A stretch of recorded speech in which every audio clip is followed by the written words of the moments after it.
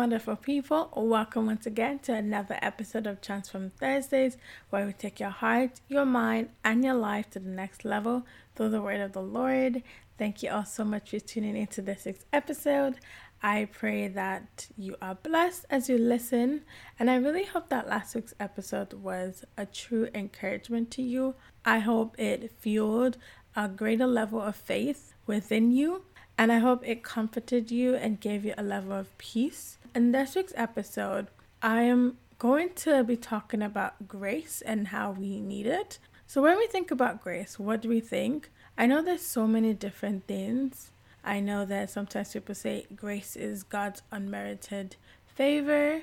I've heard so many different examples and definitions of grace. But the definition or meaning that I would like to express for today's episode would be in terms of seeing grace as a sort of supernatural favor from God endowed upon a person to be able to accomplish something or walk in a specific way. And I would like us to focus on King David and Joseph in the Old Testament as examples of people who walked in their levels of grace and who were able to accomplish what God had called them to accomplish and to do what they needed to do at their time. So the first attribute, I guess, of the grace is the fact that grace can be multiplied onto you. And we can see this in 2 Peter chapter 1, verse 2. In the New King James Version, it says, "Grace and peace be multiplied to you in the knowledge of God and of Jesus our Lord." So when I look at King David's life, when I look at him, even before he was officially a king, when he was a little boy or a teenager in 1 Samuel chapter 17, and he successfully killed Goliath with the stone, with the account of his life later on in life that he actually grew in his knowledge of God. And because of that,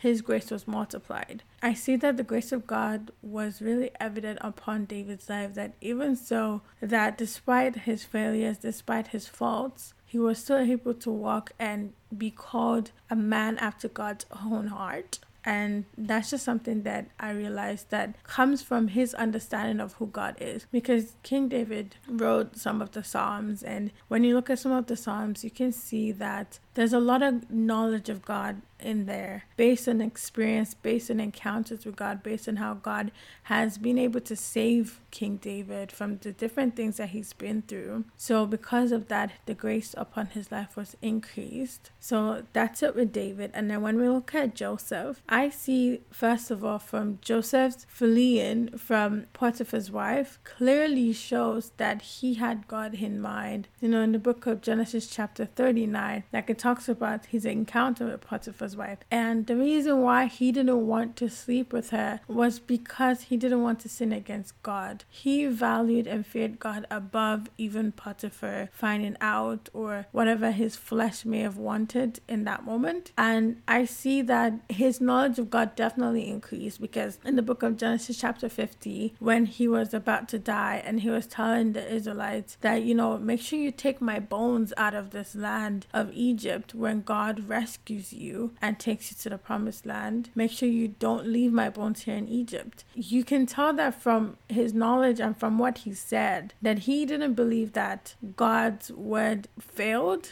Despite the fact that his family was in Egypt, you can tell that he believed that God was able to do what he had promised them long time ago, and the promises that has been given all the way to his ancestors. And from that, I could see that the grace of God upon his life definitely multiplied and definitely increased and allowed him to do the things that he was able to do from Genesis chapter 39 all the way to Genesis chapter 50 when he died. And of course, this timeline is not like, 11 years because it's 11 chapters. No, it's probably so much more years. But just the fact that, that timeline that he had from when he was a little boy or a young man to when he was an old man that died at such an old age, it really showed that he grew in his knowledge of God. And as a result, the grace upon his life was multiplied. Secondly, another attribute that I see is that the grace upon your life is needed to accomplish the task at hand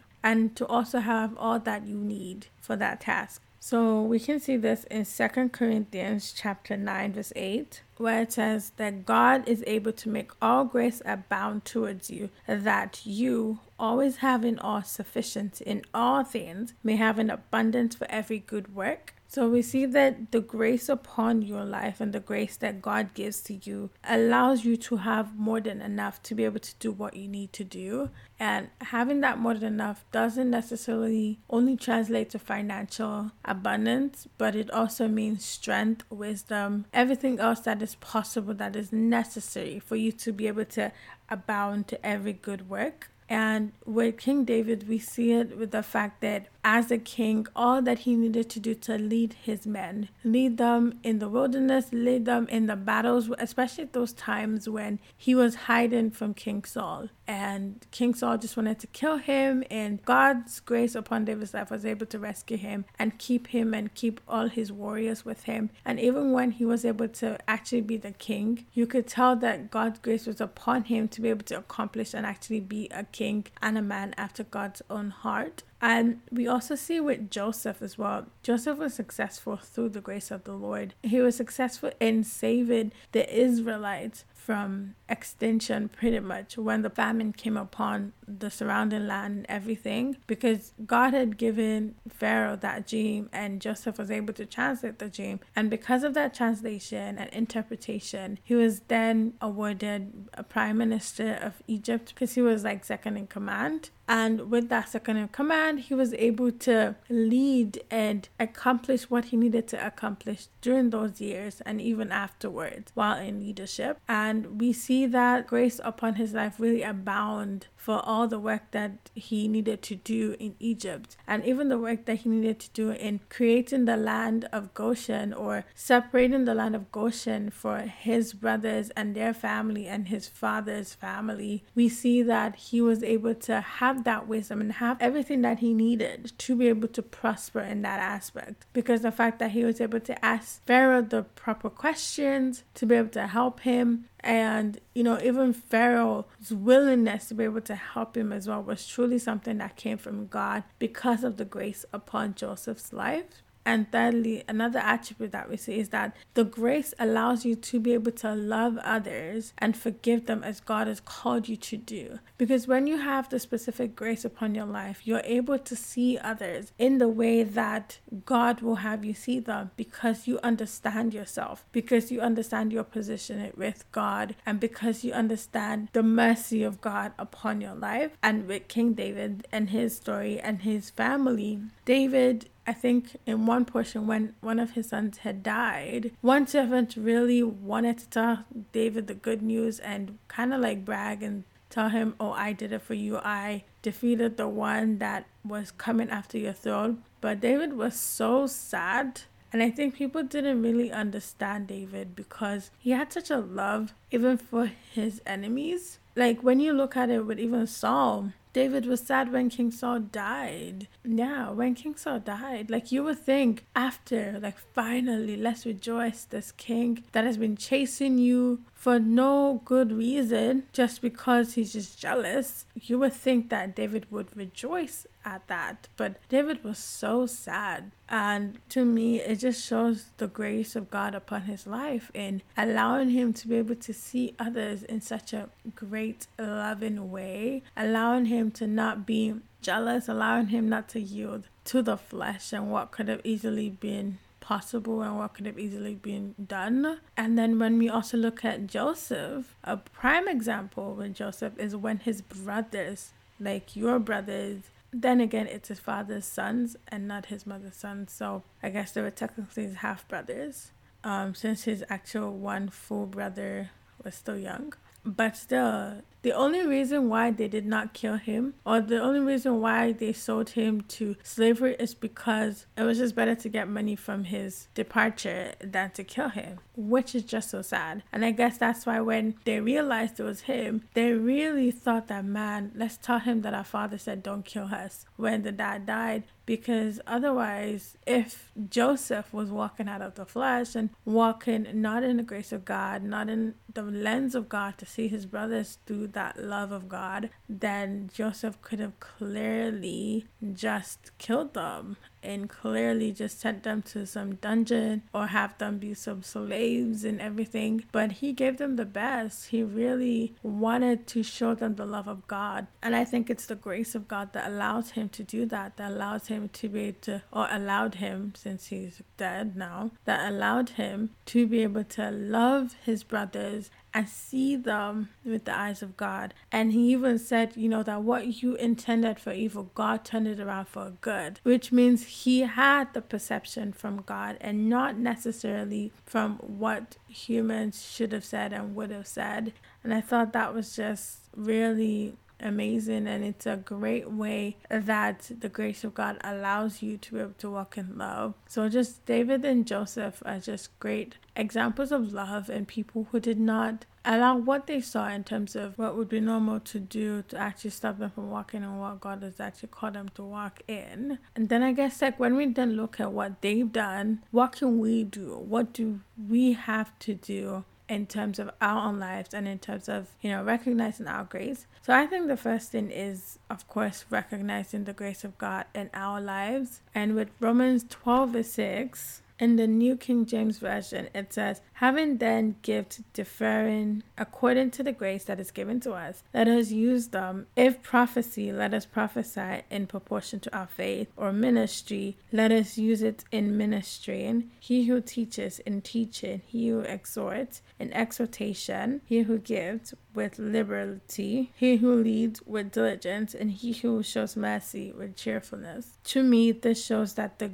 grace of God that is upon us walks in alignment with the giftings of God upon our lives. And like I mentioned earlier about, being able to accomplish a certain thing, seeing it in terms of our life's purpose and what God has created us to do, and recognizing that grace is unique for each and every one of our giftings. And once we recognize that grace, it's then easy to walk in that grace without comparisons, just because you understand that you are in your own path and your grace is sufficient for you. And I believe in earlier episodes I've mentioned that grace is Christ and Jesus Christ is grace. We are blessed, and if we are blessed and walking with God, He's going to direct our path as He has promised. Once we have requested Him to come into our lives and we've given our lives to Him and we have yielded to Him on that, then it's easier for us to be able to walk in it and walk in our own path without feeling like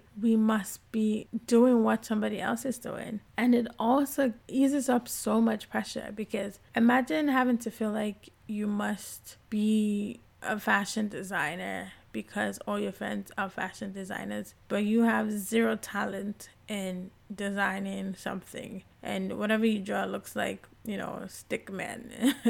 I think that's just so unfair for us to put ourselves in those positions. But when you realize the grace upon your life is to be an athlete, maybe you run 100 meters so fast, like, I don't know, in such a short time, maybe like 7 seconds or something like that. I don't know if that's crazy, but maybe that is your talent, and maybe your talent is to speak to other people, other aspiring athletes, and tell them and help train them. But you're here trying to be a fashion designer when you don't even have that grace to be a fashion designer and to sew clothes and everything like that. So I think it's very important for us to understand the grace and recognize it, and it really eases up all unnecessary pressures from us, and it also allows us to appreciate the grace on other people's lives. So then you, in your athletic self and skills and gifts, you can appreciate your fashion designer friends, that when they want something athletic, they can come to you and ask you on training tips and everything, and you walk in your grace in that. And when you need designing ideas and inspirations, you can go to them because they have the grace in it, they have the skills, they have the talent, and they are actively walking in it, and it can be seen. That gift, that talent, that strength can be seen in them. And so I think that's really helpful. And with that, we can truly love without comparison. We can truly love freely and love ourselves too, because I think sometimes we tend to not love ourselves and tend to not appreciate what God has given to us and what God has said, this is what I want to give to you, and this is what I believe is best for you. So I think it's very important for us to recognize that grace and to embrace it and walk in it, because you're not going to go wrong with walking in the grace that God has given to you. So that's just all I wanted to share for us today. I hope you've enjoyed the episode. I hope you've been blessed. I hope it's giving you something to think about, so that you go home, or you are home, wherever you're at. You just go back in your personal time and just think about, what grace do you have, and what gifting can that grace be expressed through, and allow God to speak to you on that, because He's more than able to help, and He's more than willing to help too as well. Thank you all so much for listening. I hope you've all been blessed. Don't forget to share this episode with your loved ones and those that you really care about, to remind them that, you know, they have their own grace that they can walk in, and that they too are blessed. And everyone together, when we all recognize our giftings and our talents and the grace of God upon our lives, then we are all so much better for it. Thank you once again. Bye, and God bless you.